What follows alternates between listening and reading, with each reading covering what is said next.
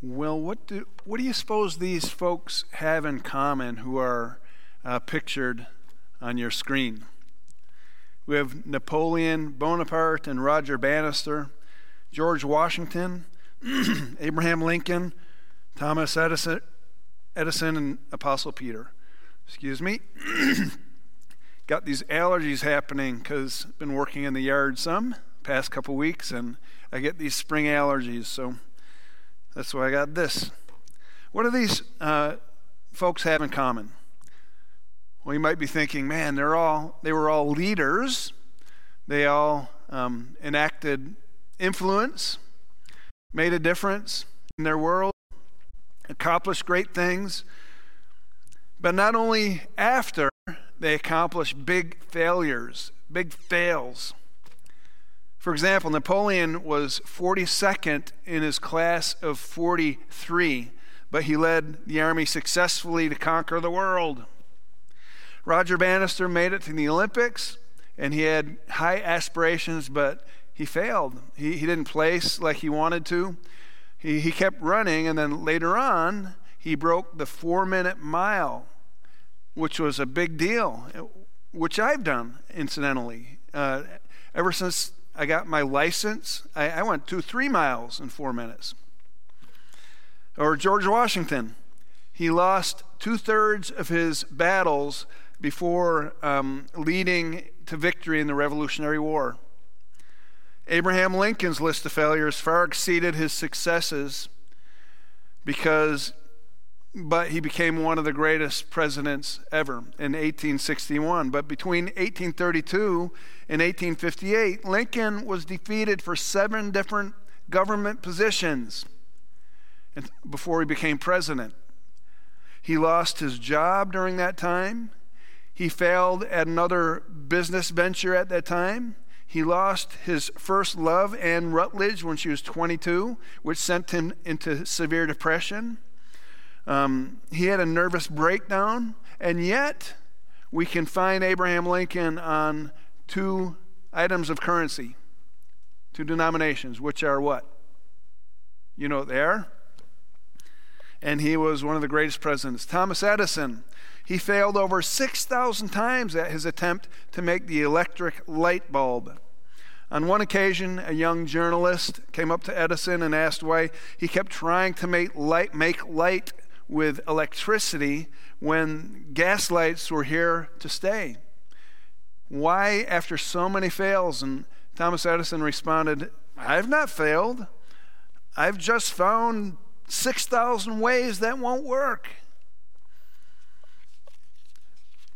Peter failed Jesus, didn't he? When he denied him 3 times and abandoned Jesus at his greatest time of need.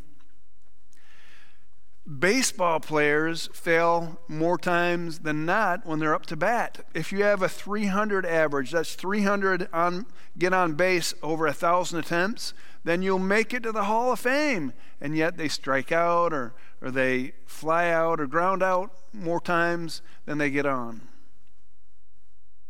But how often do we feel because we haven't accomplished what we desire? We set out to try something and we failed.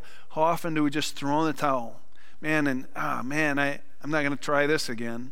And so we sheepishly back away and we quit. In fact, many people stop really living for Jesus out of fear of past failures or fear of a future failure, thinking, I don't measure up. And so people just retreat into their own little worlds, focus on their own needs and their own desires rather than risking anything to serve Christ. Well, these folks that were pictured, they didn't give up. They continued. They got right back up and they pushed forward. Well, the disciples thought that they had failed Jesus and frankly that Jesus failed them when he was dying on the cross. They thought, man, all our dreams and aspirations of the past number of years for this Messiah, they've come crashing down, and we failed. And so they hunkered down in defeat and in fear. But then the living Jesus showed up on that resurrection day we call Easter. In John chapter 20, verse 21. If you have your Bibles, we'll be spending our time in John 20, mainly John 21. Jesus said in John 20, verse 21, he said, "Peace be with you. As the Father has sent me, I'm sending you." And with that, he breathed on them and said, "Receive the Holy Spirit." Essentially, Jesus was telling his disciples, hey, I'm sending you out, guys. I'm giving you my power and authority to go minister in my name. As the Father sent me out, now I'm sending you. And so the disciples might have been thinking, all right, I guess we're right all along. You know, we had a couple days there where we thought we'd failed, but we're right all along. Now, Jesus, let's get to this. Let's go conquer those Romans. Let's overthrow them, and let's assume the throne, and we'll be your right and left-hand men here.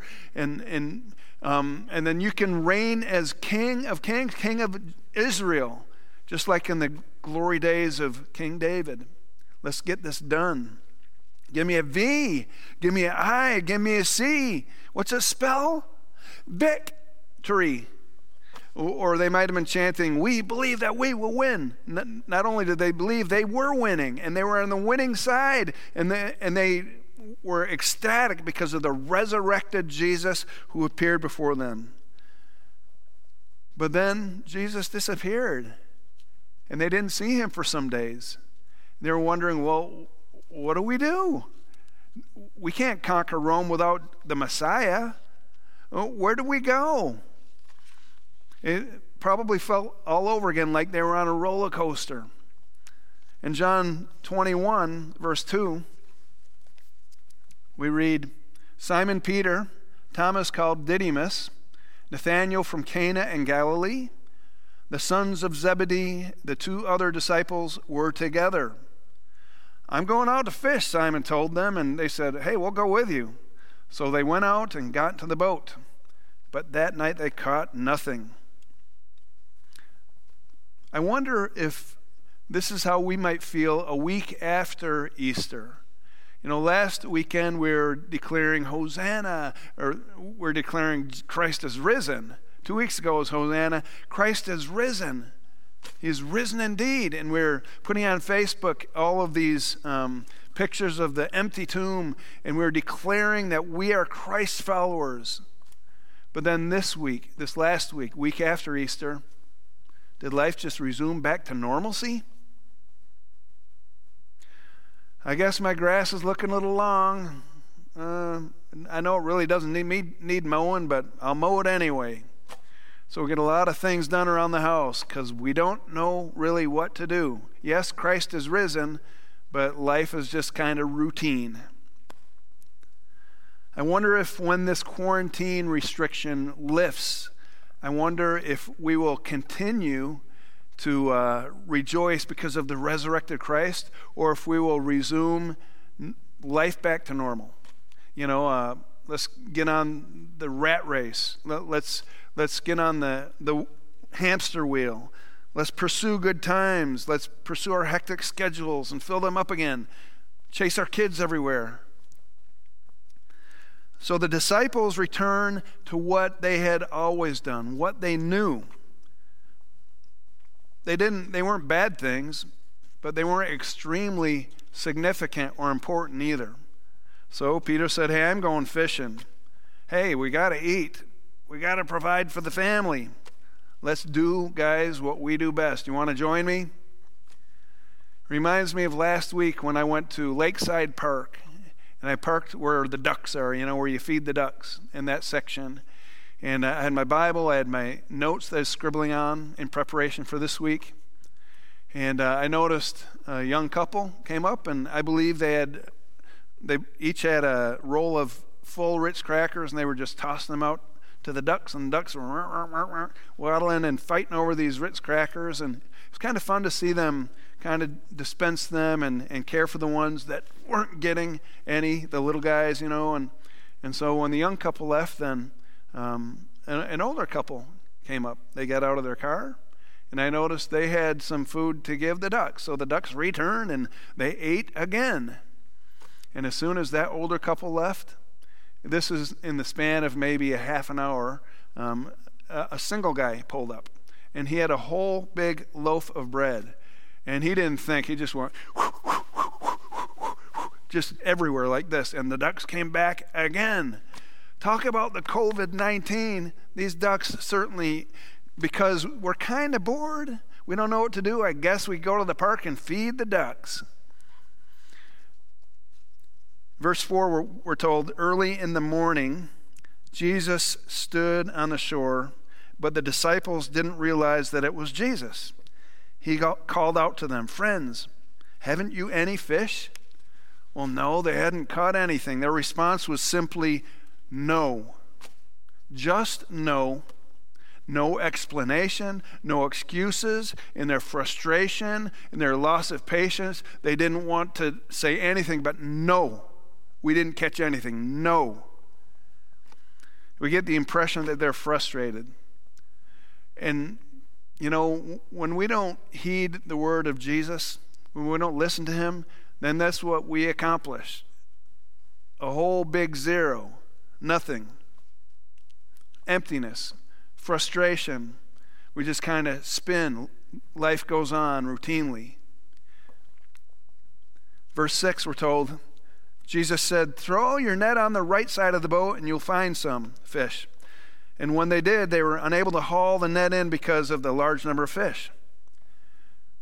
Now, would this have been a familiar experience for the disciples? Well, it was. I'm not sure that they realized it at the time, but 3 years earlier, when Jesus was calling them to be fishers of people, he had them cast the net on the other side of the boat, and they pulled in this huge haul of fish. There are many similarities between these two accounts. One is found in Luke chapter 5, and then, of course, this one's in John 21. They both occurred on the Sea of Galilee. After fishing all night long and not catching anything, they were unsuccessful even in their best, most experienced efforts.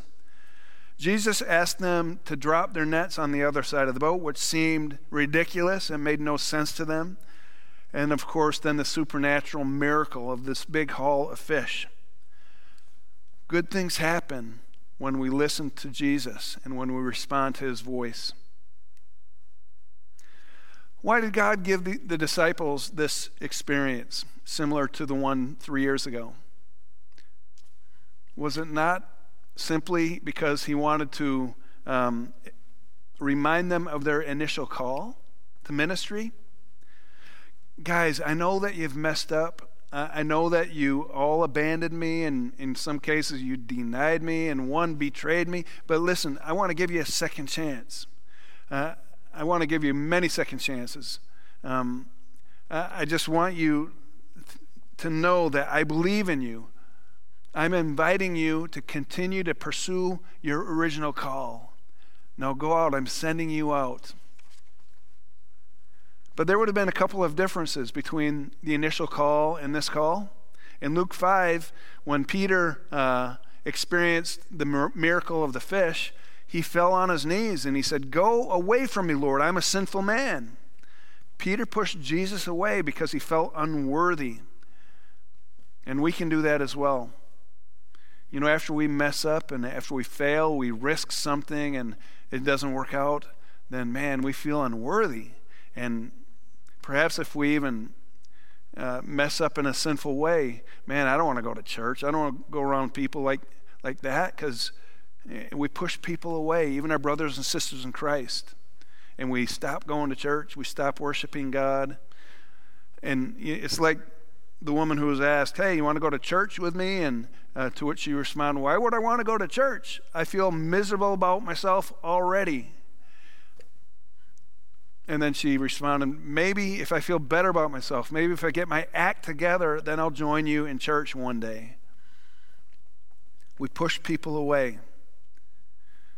John 21, verse 7, "Then the disciple whom Jesus loved said to Peter, 'It is the Lord.'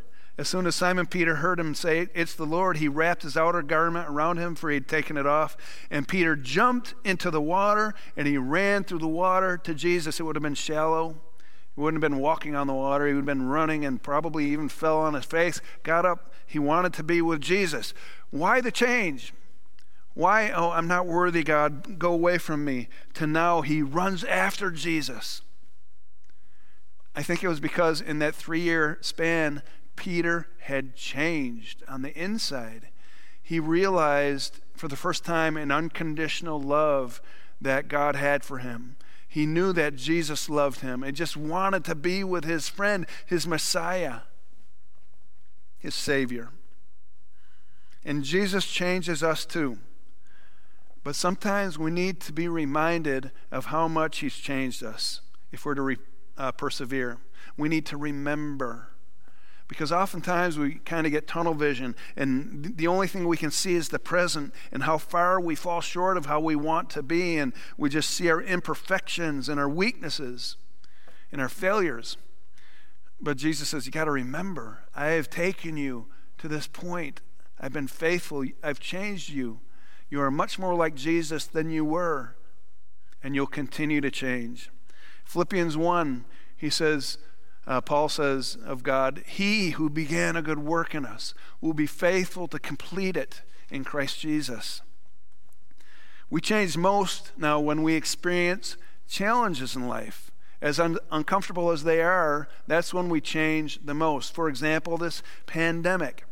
You see, crisis creates clarity, and clarity leads to change. Many of us, for the first time, have used Zoom. We've learned the technological world.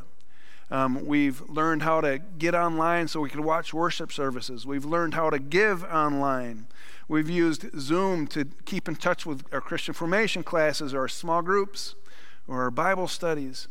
And we've changed. We've been forced to change, and we changed. Because crisis creates clarity, and clarity leads to change. I've heard many of you are keeping in touch by simply texting or getting on cell phone, and you're encouraging one another. You're reaching out to one another. Jeremy encouraged us to do this a couple of weeks ago, and I know many of you are doing this.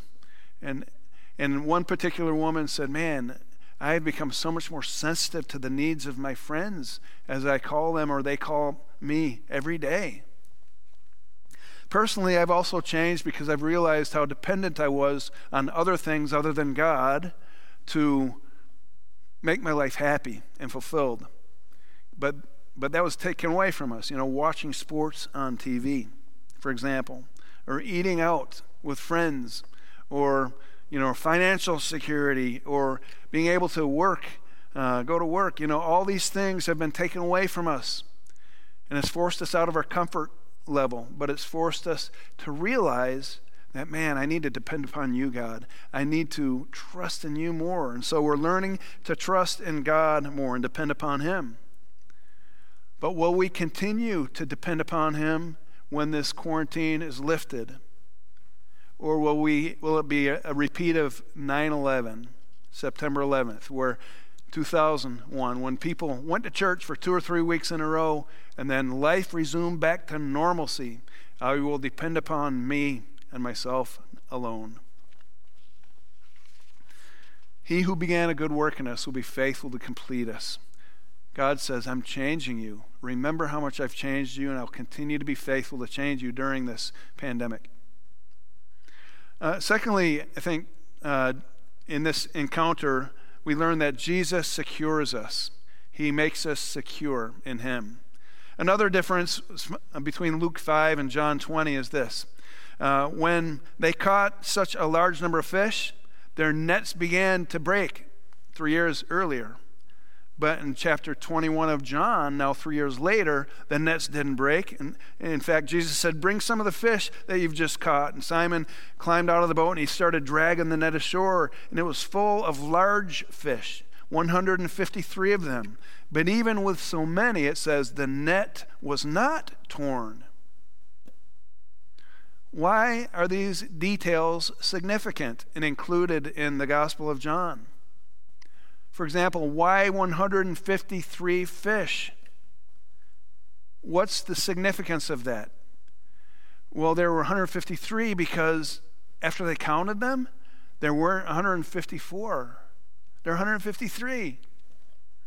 In fact, rumor has it that Thaddeus counted 154, and the disciples made fun of him. He said, "Thaddeus, wrong, you're wrong," and that's why we don't know much about Thaddeus. I'm just kidding.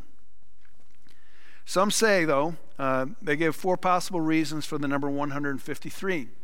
First, that would have been the number of the known nations during that time. Others would have said, no, that was the number of the known number of fish species there were. One of every kind jumped in the net, if you will.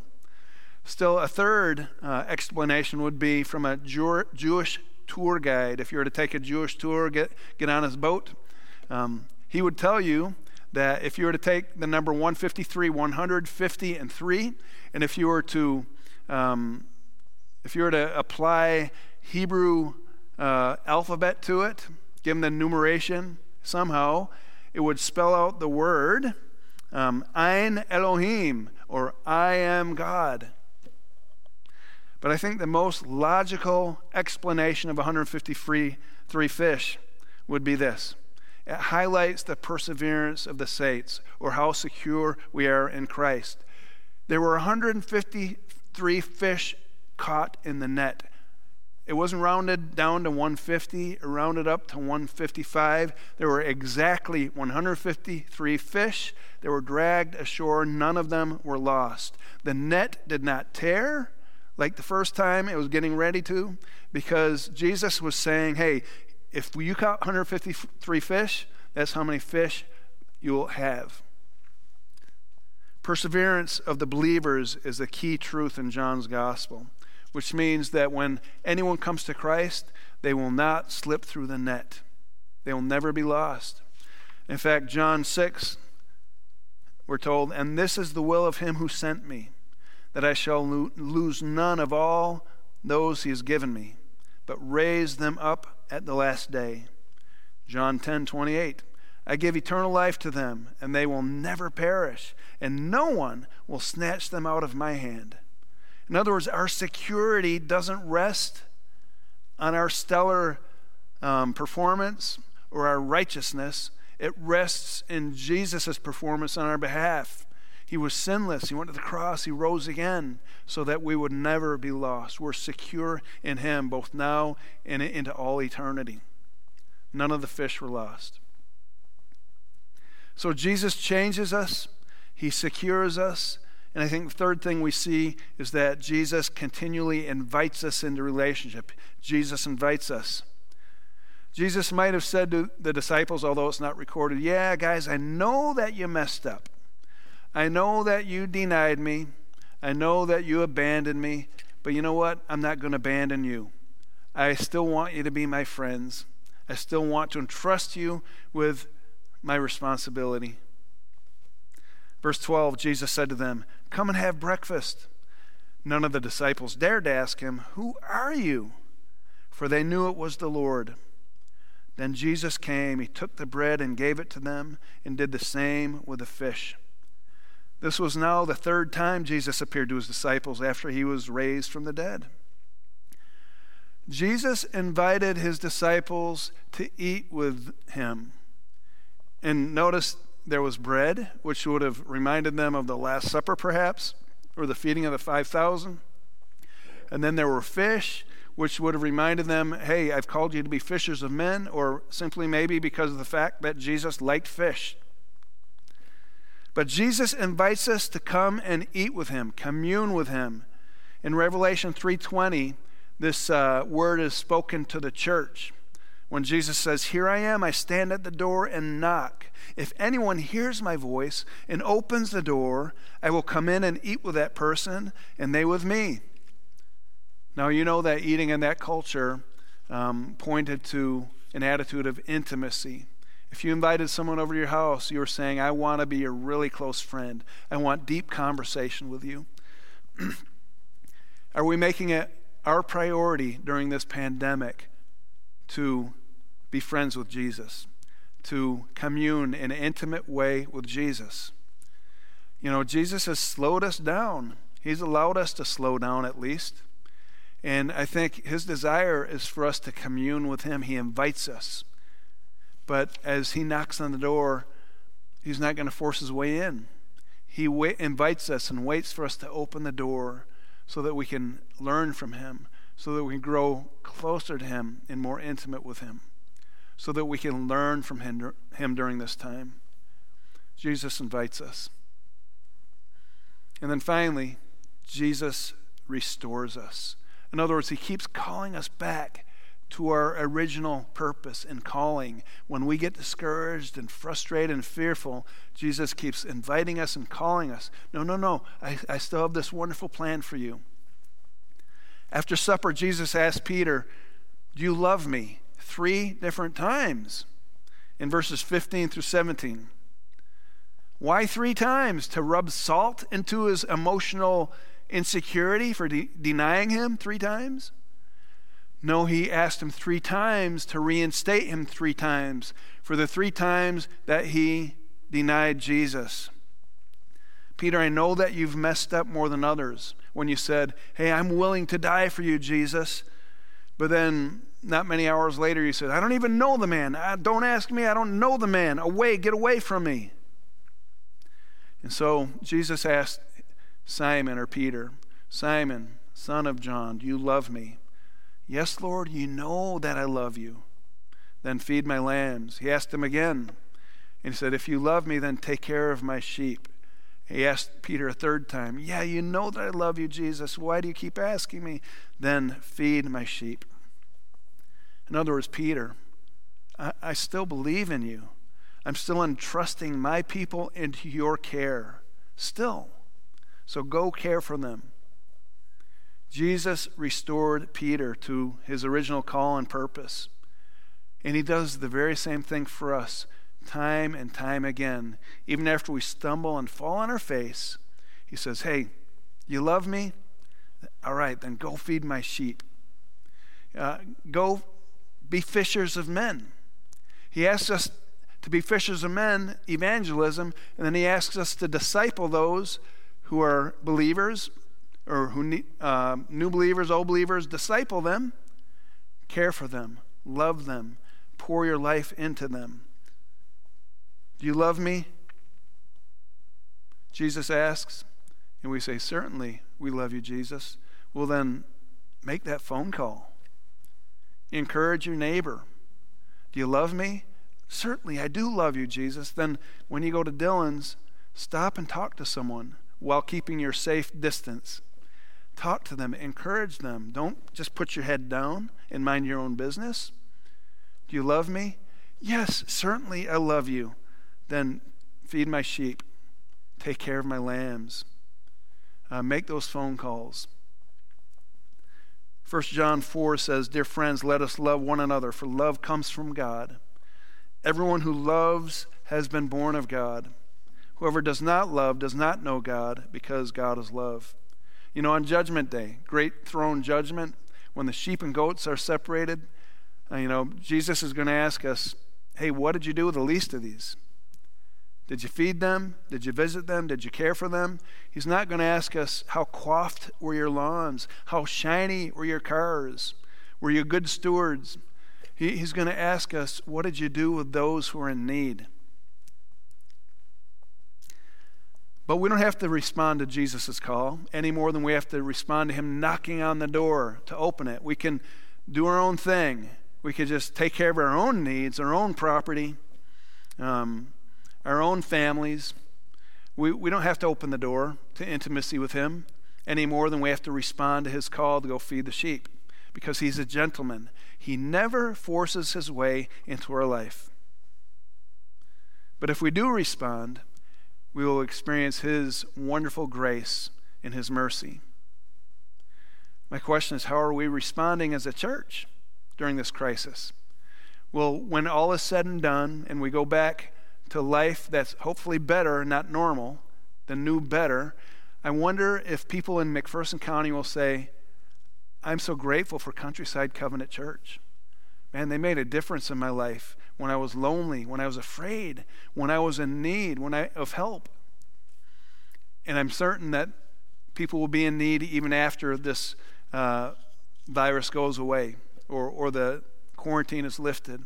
I'm certain that there will be many people who will be hurting. How will we respond? Do we love Jesus as a church? If so, then we collectively have to feed his sheep. We have to go be fishers of men, fishers of people. Then Jesus did something, as I conclude here in verse 18. He said something very interesting to Peter. And Peter thought, what are you talking about? He said, very truly I tell you, when you were younger, Peter, you dressed yourself. You went where you wanted to go. But when you are old, you will stretch out your hands, and someone else will dress you and lead you where you do not want to go. Jesus said this to indicate the kind of death by which Peter would glorify God. Then he said to him, follow me. Well, this is a discouraging word. Peter, your future holds something very painful. And was this for Peter's penance or something? No, this would not have been a discouraging word to Peter. This would have been music to his ears. So you're saying, Jesus, I'm going to remain faithful to you even in the face of persecution. I will even die for you, Jesus, like I'd promised I would earlier. And I will not deny you again. I think that's our greatest fear, that we won't face, that when we face persecution, we won't be able to hold up, to our faith, and we may deny Jesus or whatever. That's one of our greatest fears, but Jesus said, no, I'll be your strength. I'll fill you with my Spirit, and you will be faithful. That's what he was saying to Peter. And so Peter would have been highly encouraged. Peter, I will be your strength. You will be faithful, because I will be right there with you, and will be faithful as well. So, we're like Napoleon, we're like George Washington, Abraham Lincoln, Roger Bannister, Thomas Edison, and we're like Peter. We have failed Jesus time and again, and will continue to fail him and fall on our faces. But we can't give up. We got to get back up. We need to fall forward, get back up, receive God's forgiveness and mercy, and continue to pursue all that he's called us to do as we depend upon him day after day, because he who began a good work in us, he will be faithful to work it out in us and through us. Jesus will change us. He'll continue to change us. He will continue to let us know that we are secure in him. He will not let us slip through the net, fall through the cracks. We're not going to lose our salvation. He's going to continue to invite us and re-invite us back into intimacy with him. And as we depend upon him, then we'll bear much fruit. He will restore us to our purpose, to go feed sheep, to go take care of his lambs, to go be fishers of people. That's his promise to us. And he will not let us down. Amen. Hey, let's pray. So, Jesus, I thank you that you are a faithful God, a faithful Savior, and that you've given us your faithful Holy Spirit to guide us, to empower us, to lead us, to protect us, and to grant us your peace. Oh, Lord, we want to be faithful, Lord. That's why we're listening to your word this morning. That's why we're worshiping with you this morning, because we long to be faithful to you. And we thank you, Lord, that we remain secure in your promise that you will continue to lead us, just as you led Peter and all those other host of guys that were mentioned. We thank you, Lord, for your faithfulness. We will follow you, and we will not give up. Amen.